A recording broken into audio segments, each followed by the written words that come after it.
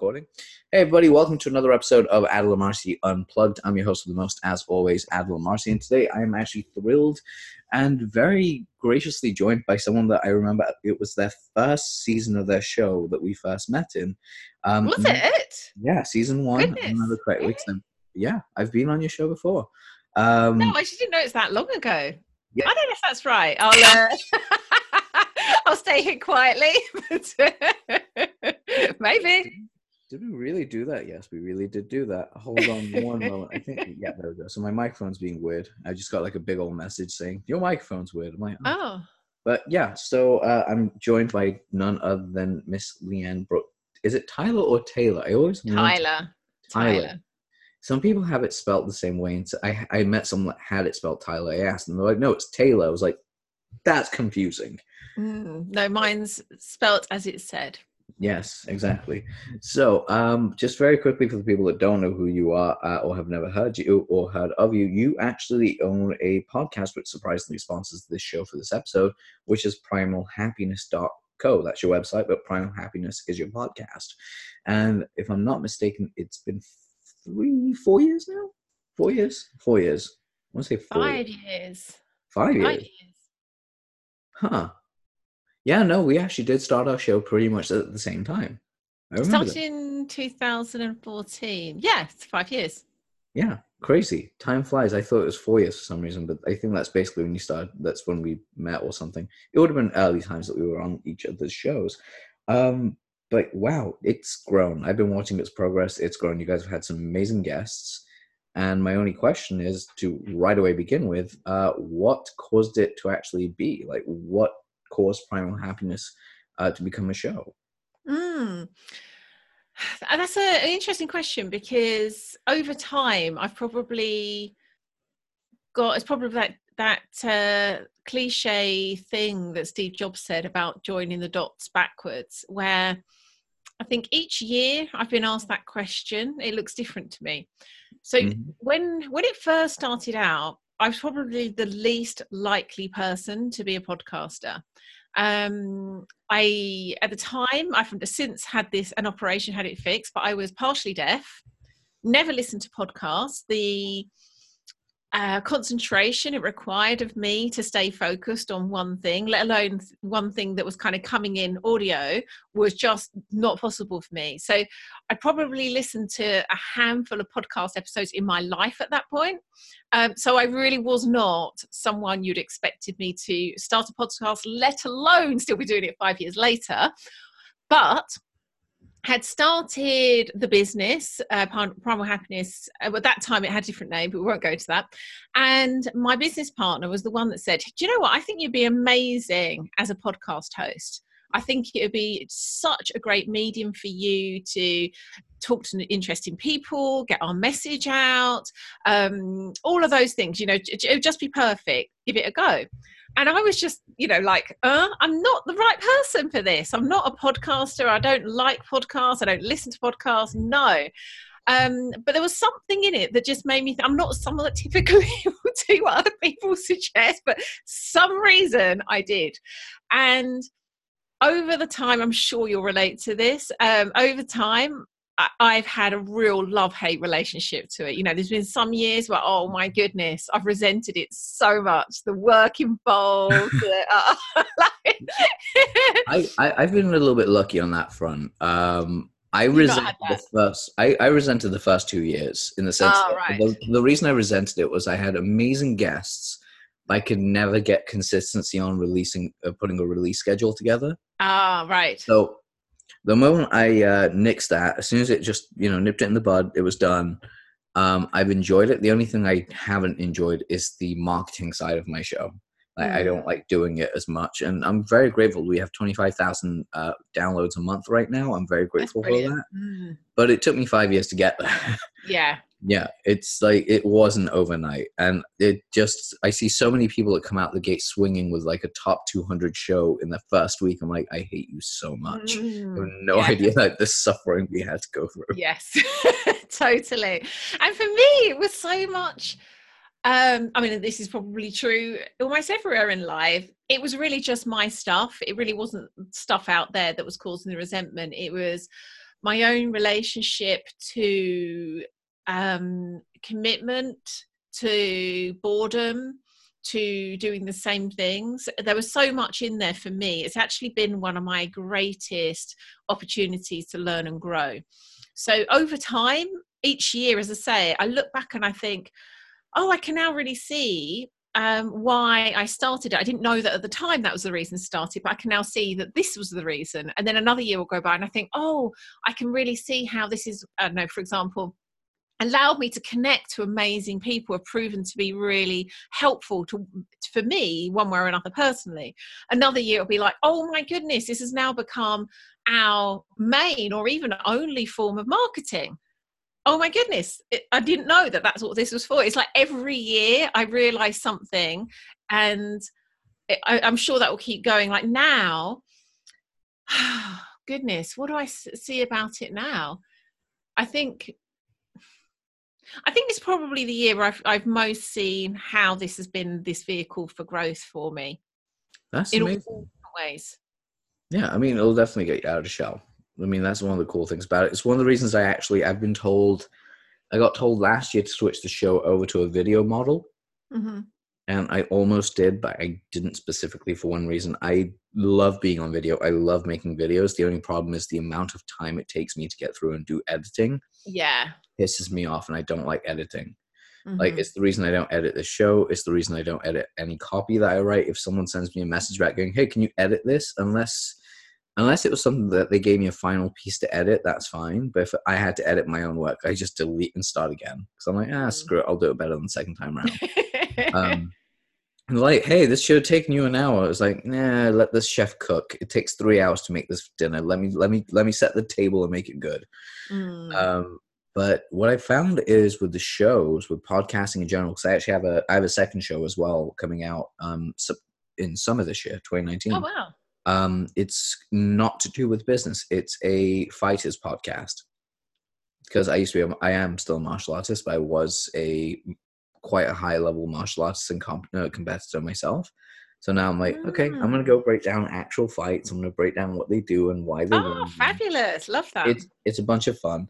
But right now I've like withheld from like recording any episodes because I've looked at it and gone, I've just been so busy with the move. I want to make sure this is right before I start doing it, which is not the attitude most entrepreneurs have. But I've been doing this for a long time. They've actually gone, have a plan this time because you've been there before where you didn't know what you were doing.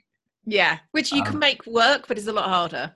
Oh, hell yeah. Why would you go up the mountain twice as hard? It's like, as they always used to say, the first time you do six figures, and then, what was it? First time you do six figures, it's hard as hell. The second time you do six figures, it takes about 6 months. And you realize exactly how quickly you could have done it because you're like, oh yeah, I've gone through this entire process. I know what it is. Yeah. Again, I think that's one of those things that applies to so many parts of life. It's like, yeah, why would you learn the same things twice? Yeah. Why would you? Why would you go through, unless you're doing the same thing that so many idiotic people do, but yeah, that's different. I love that. So one of my queries on this comes more from the marketing realm, and that is from someone from your level of experience. What have you found has been consistently a builder of traffic for you guys? Like, how have you guys gone out there and marketed your podcast? Do you know what? Very little. And so it's interesting to me when you were saying about one of the aspects of the podcast that you've struggled with is the marketing. I wouldn't say that's something that we've been particularly good at either. And there's been times maybe we've put more focus there, but I think this is so. And this is only one way of doing it, just to be clear. I'm not saying that this is a formula or anything I'm saying necessarily like works across everyone. I think where the podcast has been really an expression of Jonathan, my business partner, and I, is an expression of our growth. It's an expression of our evolution. It's an expression of who we are, who we're being in the world, what's important to us, what we're interested in, how we're working with other people, how we're helping. And I think the more, and this again, this goes beyond just podcasting. This just goes to however we're showing up in life, whether that be with a client, whether that be at the supermarket, whether that be when I go to the school to pick up my children. I think the more we're in contact with who we really are and being that on purpose out loud in the world, that is its own marketing. And so the more intentional I am about being that on the podcast, and whether that be when I'm doing a show solo or whether that be me interviewing someone else, there's such power there. There's such power in people can hear the truth of that. They can hear you in that. And I think that in itself acts as a form of marketing, you know, whether that be one person listening and hearing something so deeply for them, they go and tell someone else, go listen to this. There's nothing else like this. And so we've focused so much on the show itself, the quality and the depth of the show and who I'm being on the show. And the same applies to like guests we get on the show, both in terms of the choosing the people, but also creating the space, the container for them to show up as fully as themselves as they can be. Yeah. More and more I see like that's where I want to put the focus. That's where I want to put our time, our intention, our energy. Yeah, I mean, that's actually one of the big things I love about my own personal show. And that's the only thing I can honestly speak about is from my experience here, is the moment I started to kind of drop that perspective of my show has to be a certain way, it can be exactly what it is, things changed for the better. And I realized, I think you guys are going to go through that same metamorphosis a little bit more in depth as time goes on. I mean, because again, this entire roller coaster that we call podcasting is just that. It is a roller coaster. And it's powerful. So that really leads me to really just ask the question around the idea of what is your qualifying criteria for people to end up on your show? And do you recommend podcasters starting out should actually have that qualifying criteria? Again, that's definitely evolved and become more and more intentional.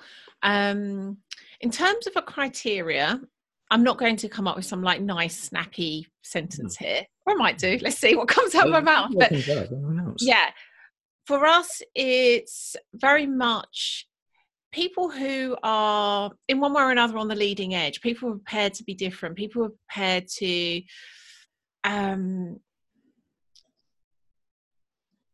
again, speak who they are into the world.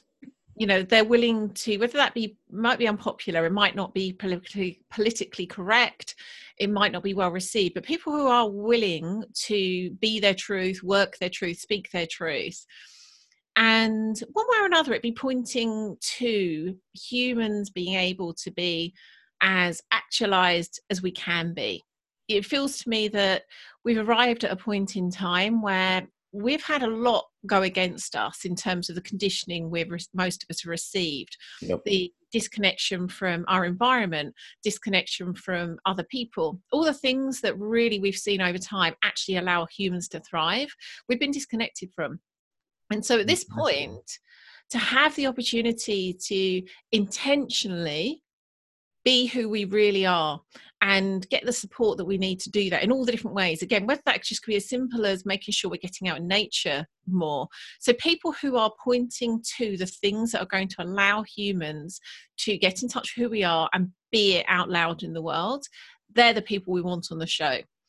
And so over time, I think that's become more and more distilled for us. Like, oh, it's those people. And sometimes it's not necessarily even it might be more of like a felt sense than a kind of obvious, oh, they tick these boxes.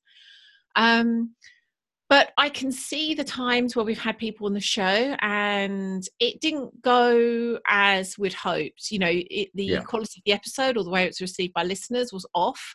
And I can really see now there were people that I could have, if I'd been more intentional about the choosing, I probably would have said no to.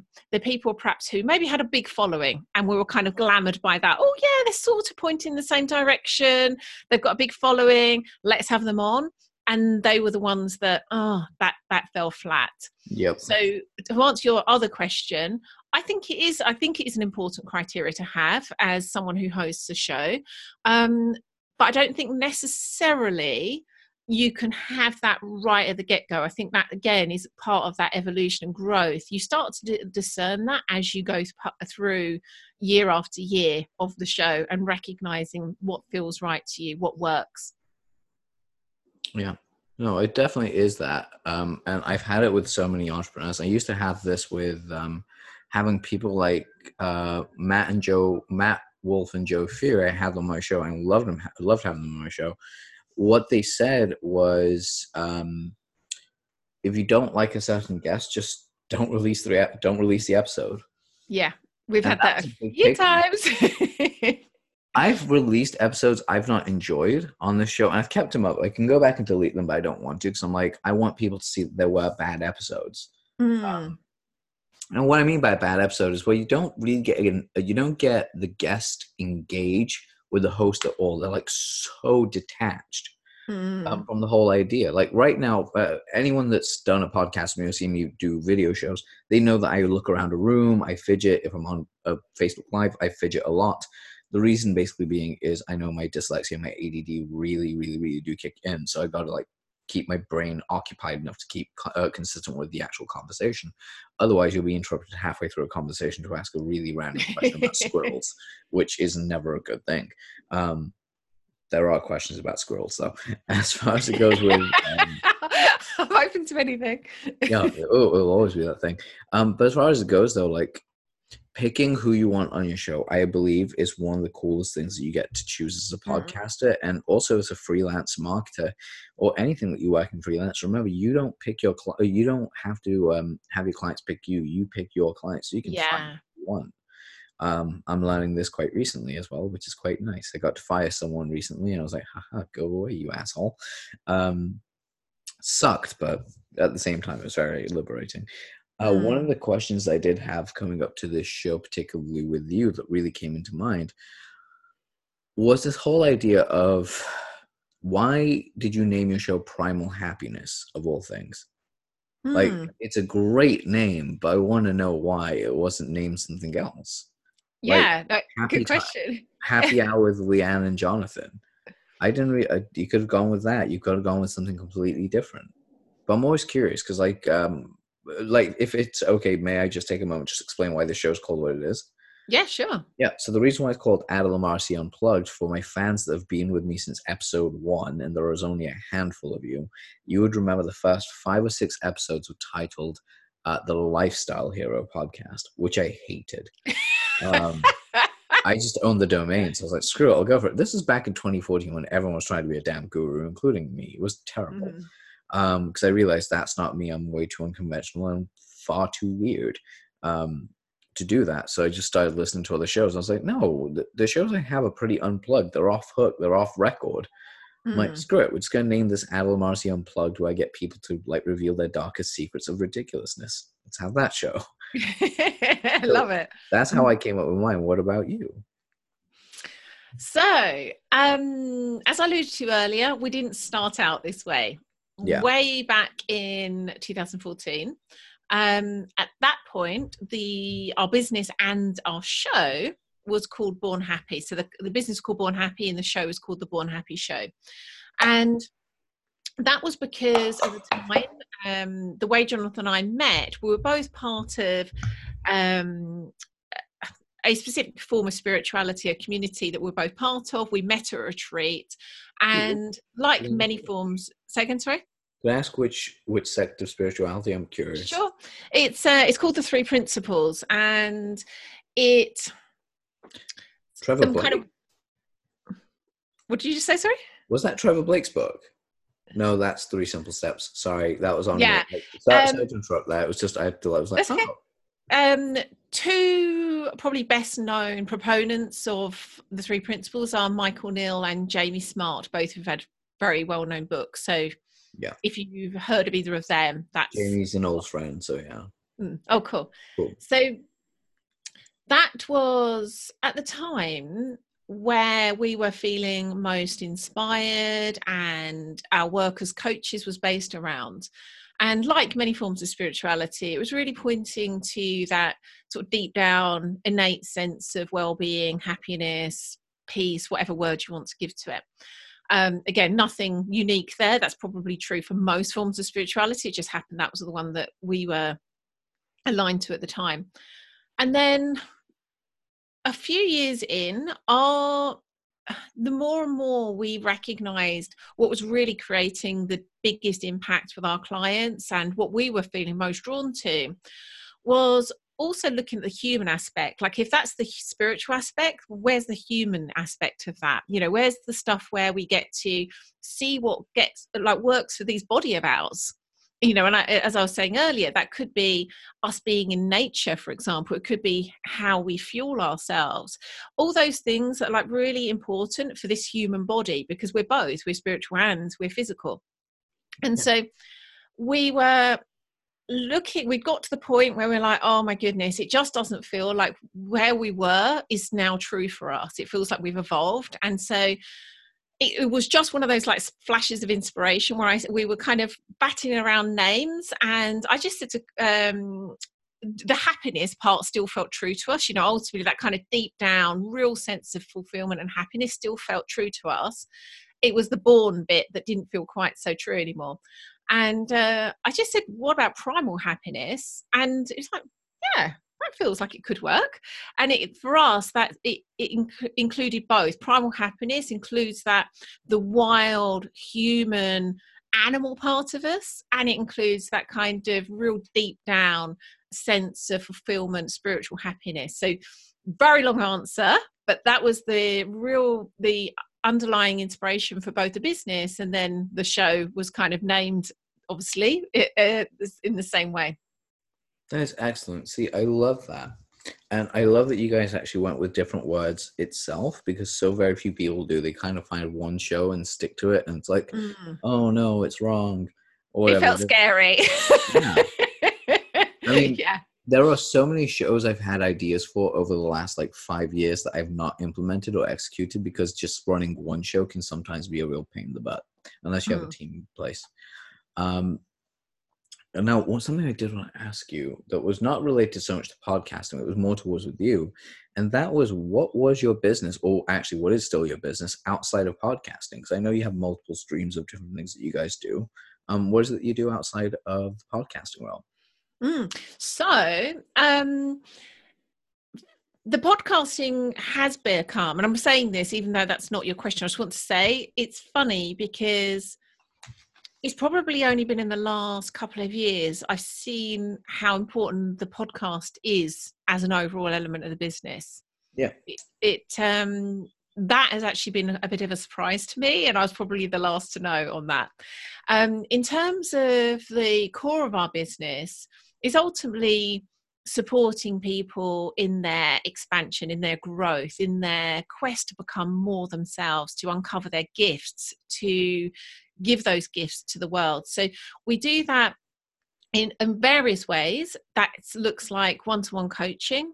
It also looks like partnership coaching. So working with, it doesn't have to be couples and work like intimate couples. It could actually be a business partnership, but typically it would be an actual couple, which is amazingly juicy work.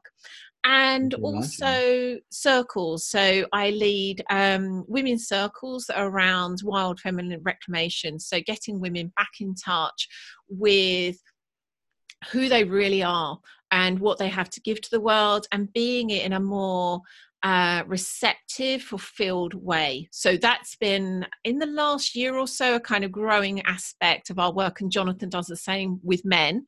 But all really, again, pointing back to the same place of allowing people to understand who they are and be it more in the world.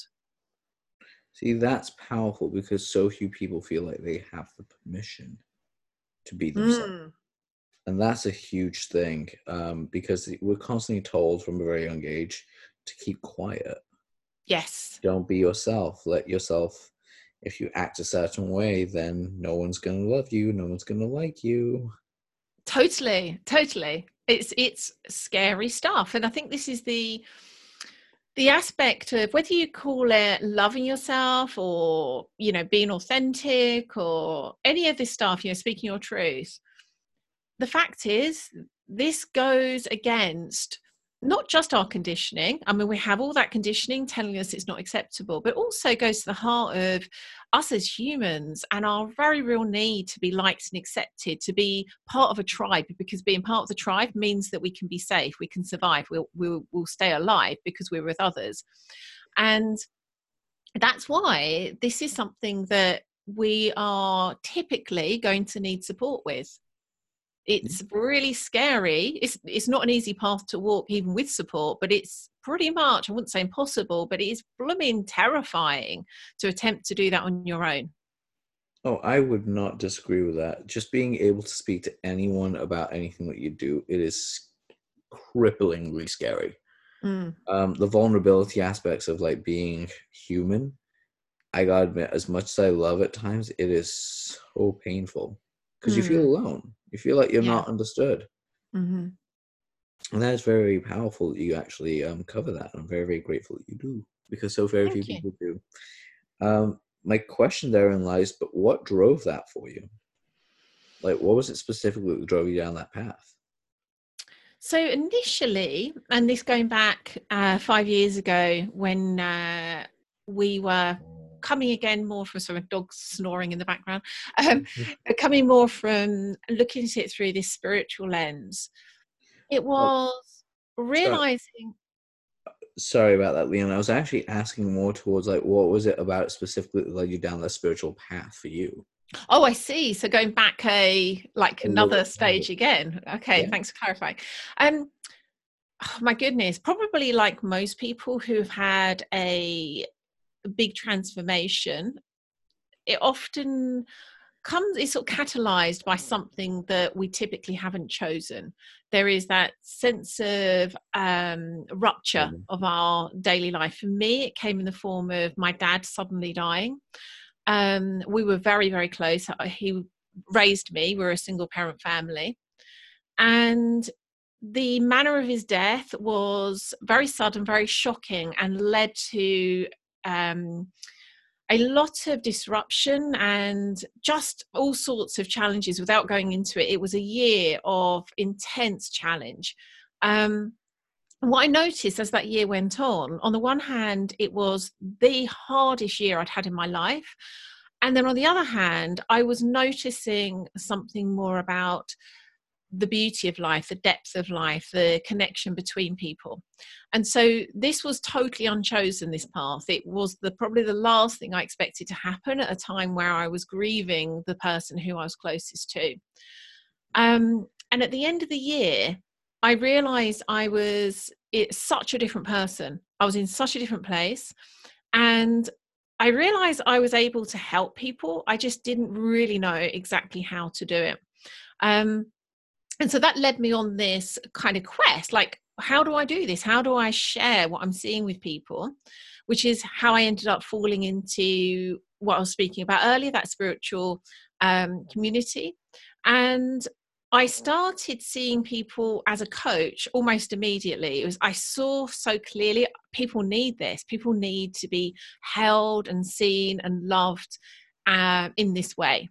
And so that happened really, really quickly. I did do a year of training, but honestly, everything I was able to create or co-create with my clients back then was there already. It was, I think I probably needed that year of training to help my confidence. But honestly, I think when you're able to see with such clarity what's really there for people below all their shame and their chaotic thinking and their conditioning that's keeping them small, when you're able to see past that and speak to people from that place, that has power. Yep. It really does. You actually believe people more who've actually gone through a similar situation like that. They can believe and work with you than someone that hasn't. Hmm. Because I had this with my friend Gregory when I went through my own transformation last year.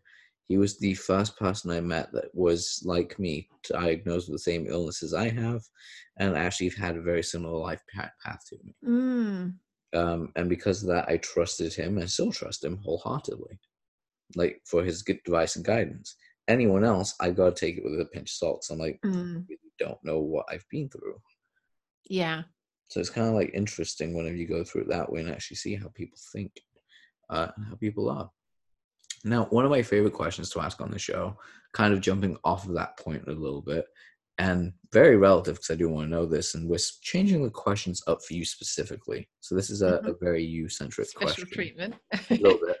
My first question, it's if you were to name 10 books that were very influential to you that you'd recommend anyone else watch, but here's the caveat. 7 of those books are nonfiction. 3 of those books are fiction. Now, those 3 can either be fictional books or they can be movies. Completely up to you.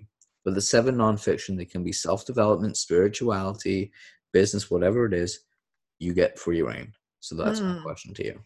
Wow, 10! Oh my goodness. If I give people 3, they go, oh, 3 is too little. So I was like, okay, 10 it is. Oh, I love that. And I am, you may or may not know, I am a massive lover of books and reading. I did know that. This is a great question. So I'll start with a non-fiction. Do you just want me to list them, or do you want me to give any rationale? It's up to you. The floor is entirely yours for this. I'll do a mixture. So one of the books that I read straight away after my dad died, and I now look back and I don't think that was a coincidence. I really see how important that was to my path at the time, is Journey of Souls. And good book. It's about past life and between life regression. And it's not something I'd been particularly interested in before, but it was so influential in me being able to see something different about this horrendous situation on the surface of my dad dying. It allowed me to see there could be something deeper and more at play. So love that book. And in a similar vein, Many Lives, Many Masters. So I'll put that, it may or may not be in that top 10, but that's on a similar lens, the Many Lives, Many Masters. But Journey of Souls is my first one. I love there's a grouping of books actually that are kind of on a similar sort of lens, which I'm going to say all of them because I love them all. So Siddhartha, The Peaceful Warrior, and Illusions, and Autobiography of a Yogi. And that's actually a mixture, because I think I've said two of those can count as fiction. It's the Way of the Peaceful Warrior and Illusions. And also Siddhartha, actually, that's my 3 probably fiction there, which I've now lost track. I think I've said 3 non-fiction. I may go all over the place on the numbers, but I love all of those books. Keep going. There's no thing that's actually wrong here, so you can actually go as many or as little as you want. Sure. With those kinds of books, they've all got a really powerful story, whilst also having a much deeper message. And I love books that are able to do that. They're kind of so entertaining. You're so engrossed in the story. And a lot of my work is around stories and archetypes and heroines and heroes' journey. And I love books that are able to give you that, and then also contain something transformative within them too. So all of those books, I would say, are able to do that. Another one that I think is similar, although it is non-fiction, is The Surrender Experiment. So it's by Michael Singer, the same chap who wrote Untethered Soul, which is also an amazing book. I love The Surrender Experiment because it's such a... You know how we play with these ideas, whether it might be surrender or faith or, I don't know, being completely open and loving to the world. And he took the idea of surrender to its kind of like probably really one of the most extreme examples you can see of that. And it's so inspiring to see, like, wow, the life he lived, the impact he was able to make, the experience he had from that place of just surrendering to what life was bringing to him. I find that just phenomenal. So yeah, really, really love that book. What else? all of these so far probably have been in the realm of either sort of personal growth or spirituality for sure. Oh my goodness, one of my favorite books, and it's quite hard to get a hold of. I'm not sure. Yeah, I think you can get it in Kindle. I think it's harder to get in paperback. It's called Original Wisdom, and it's, again, non-fiction. And it's an anthropologist, I think he was, who went to spend time with indigenous people in Malaysia. And that book was so influential for me in that kind of, as we were trying to answer that question, what does a human animal need? What allows humans to thrive? It was books like that, and particularly that book, that really helped us to see that more clearly. The connection of the people, like the, in relationships of the people in that book, how they lived in deep connection with each other, with their natural habitat, with the animal life, with the plant life. Oh my goodness, it just conjures it up to such an incredible degree. Love that book. How many more am I allowed? Let's say 2 more. 2 more. Okay, let me have a think. I'm looking. I read a lot on Kindle, but I'm just having a look at my bookshelf to see if there's anything there. Oh my goodness, how could I forget? The Tao Te Ching has probably been, I would say, one of the most important books for me.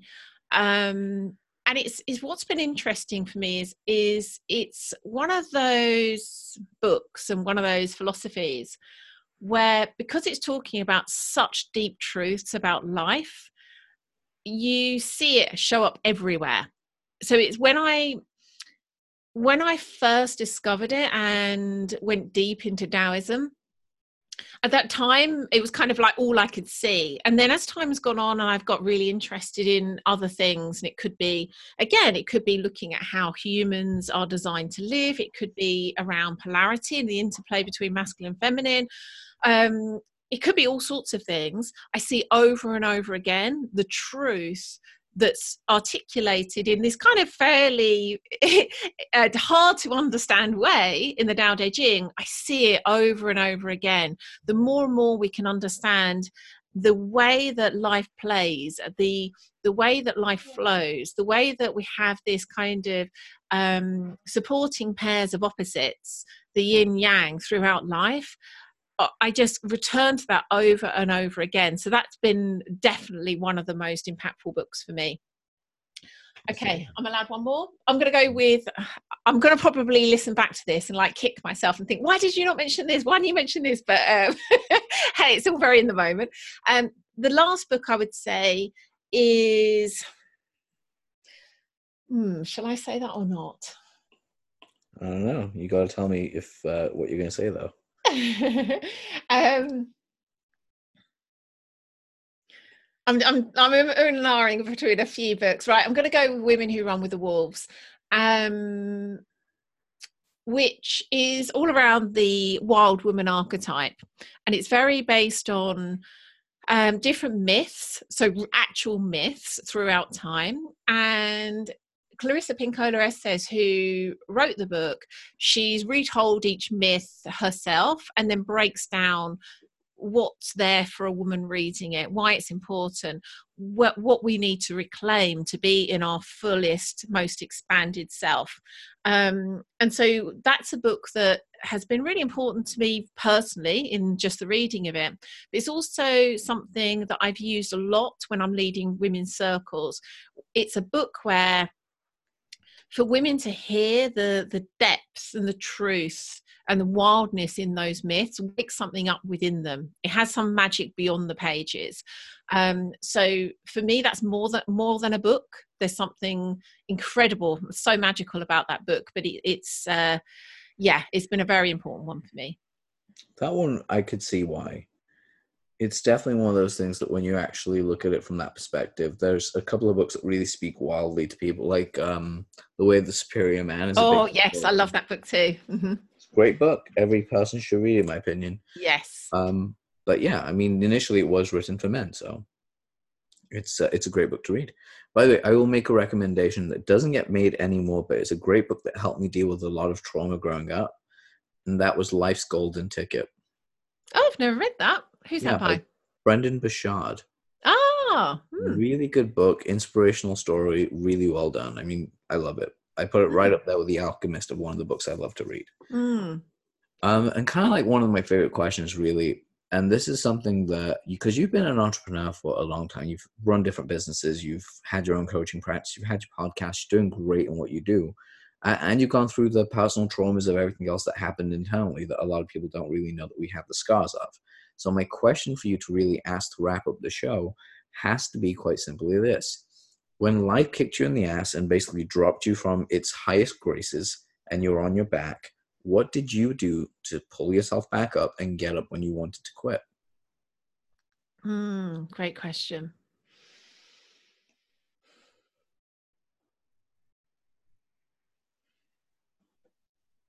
I'm going to, although the story I just told about when my father died is the most kind of obvious and most poignant example of that, I think that was just one of those times in life where it was just kind of very mold breaking. It was very life shattering. So there was very little in the way that felt I was making choices.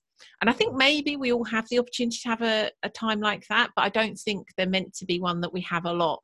And so when I think of the question where it's more those times where, yes, life bloody challenging and stuff happens, but not to that level where it feels like all life's been sort of taken away from us and we're starting again. What occurs to me is the value of being able to slow down and listen deeply to what wants to be created through us. I've had several times, and particularly as an entrepreneur, where for whatever reason, and there can be all sorts of reasons, it could be because business isn't going well, because a challenge within the business relationships, it could be all sorts of things. And as humans, we tend to have this tendency, particularly when we're feeling scared, to want to fix something quickly, to jump into action and do something, and hopefully that will make it better. And more I've seen the value of doing the opposite, to actually slow down and look deeply. And that could look many different ways. That could be meditation, it could be writing for self-inquiry, journaling, it could just literally be taking walks and seeing how you feel, what's going through your mind, and slowing down enough that you can actually hear that stuff. That's also obviously something you can do in a coaching relationship too. But yep. I think ultimately it's just finding a way of allowing yourself to take advantage of these things in life. Aren't an accident. They're an opportunity. They're a catalyst for change. They're an opportunity for you to bring more of your soul into the world. And so the only way you'll be able to do that is to actually stop and listen. And it's often the last thing we want to do. It feels like every part of us wants to do anything but slow down and listen. But for me, over and over again, I'm noticing the real gifts that come when I'm courageous enough to do that. That's a huge one. What is your methodology for slowing down listening? Is it meditation? Is it journaling? Is it something else? It's pretty much all of that. I'm a huge fan of writing for self-inquiry. I think the morning pages, I think, is a beautiful practice. I don't know if you're familiar with that. It was it's in the book The Artist's Way, which is also a phenomenal book. Wish I'd mentioned that one too. And in that, she recommends this practice called the morning pages, which really recommend if you're listening and haven't heard that, go check that out, because it's a really wonderful practice, basically, of just writing free flow, 3 pages every morning, not with any particular goal in mind. It's not meant to be perfect. It's not meant to be grammatically correct, just writing. Mm-hmm. That is incredible for what that brings out. It is amazing. It's actually a practice I recommend to my own clients because I see it's that powerful. So various forms of writing for self-inquiry I personally love. Also working with my own coach. I'm a big believer in, if you're helping other people to grow and change, to also get the same support yourself. So that could be something I would take to of my current coaches. The other thing is, which is something, honestly, we could easily do a whole show on, becoming more in contact with our bodies, like more in our bodies. And this is something David Data, who wrote The Way of the Superior Man, speaks about beautifully. The more we're able to be deeply present in our bodies, feel how our bodies feel what our senses are bringing to us. There's so much information there, which sometimes might be a case of just laying and relaxing and deepening in and speaking to my body and see what's there. It could be movement. I'm again big advocate of finding ways to allow your body to move the way it wants to move, and there's real information when we do that. So endless ways, but they're some of my favorite ones. That's amazing. One of the ones that I like throwing out there is isolation tanks. Yeah, I've never been in one, and I'm scared of the dark, so I'm not sure I'd be able to. But I'm terrified of being in the dark. Are you? Oh, yeah. I've never met anyone who's got that same fear. No, I don't like being out at nighttime. It's like not terrified of being completely in the dark or whatever it is. I just don't like being out at night. And if it's completely dark, I dislike being in my own head. But the isolation tank is about 8 feet by 8 feet, so it's huge. Like I'm 6 foot tall and I fit perfectly in there. And you actually have a light in there until it's time to actually go, and then at just like 15 minutes in, you're already relaxed because your brain is listening to like beautiful sounded music. And before you know it, you probably usually drift off to sleep, and then the light just goes out, and then you wake up and you're like, I'm still in water. The amount of times I've done it where I've woken up and gone, what time of day is it? Oh crap, it's Sunday. Why is my bed so soft, and why am I feel like I'm sinking? Wait, hold on, I'm in an isolation tank. I can just pop the door open and come out. Yeah, like exaggerated form of when you go to the cinema in the daytime, you come out and you're like, what? I did that a couple of days ago to watch something, and I went in, it was nice and warm. I came out, it was cold. I was like, yeah, you wasted the sun. I did. We don't get enough of it over here. But very quickly, I want to give a quick shout out to primalhappiness.co or .co. And also, guys, go listen to Leanne's podcast at Primal Happiness. It's one of the coolest shows. You've got like great guests that you guys have had on. You of course do great solo shows as well. And yeah, guys, go check it out. It'll be a real blast. And Leanne, thank you again for being here. Really appreciate you taking the time today. Oh, thank you. It's been really fun. Lovely questions, and feels like we've had a real conversation, which isn't always the case. So I really appreciate you for that. They're my favorite ones to have. Anyway, guys, I will see you on next week's episode. Please check out Leanne's podcast, which is primalhappiness.co. It is on, I reckon, all platforms like Android. Yeah, everywhere. Yep. Go ahead and check it out. You have no excuse. Take care. I'll see you next week.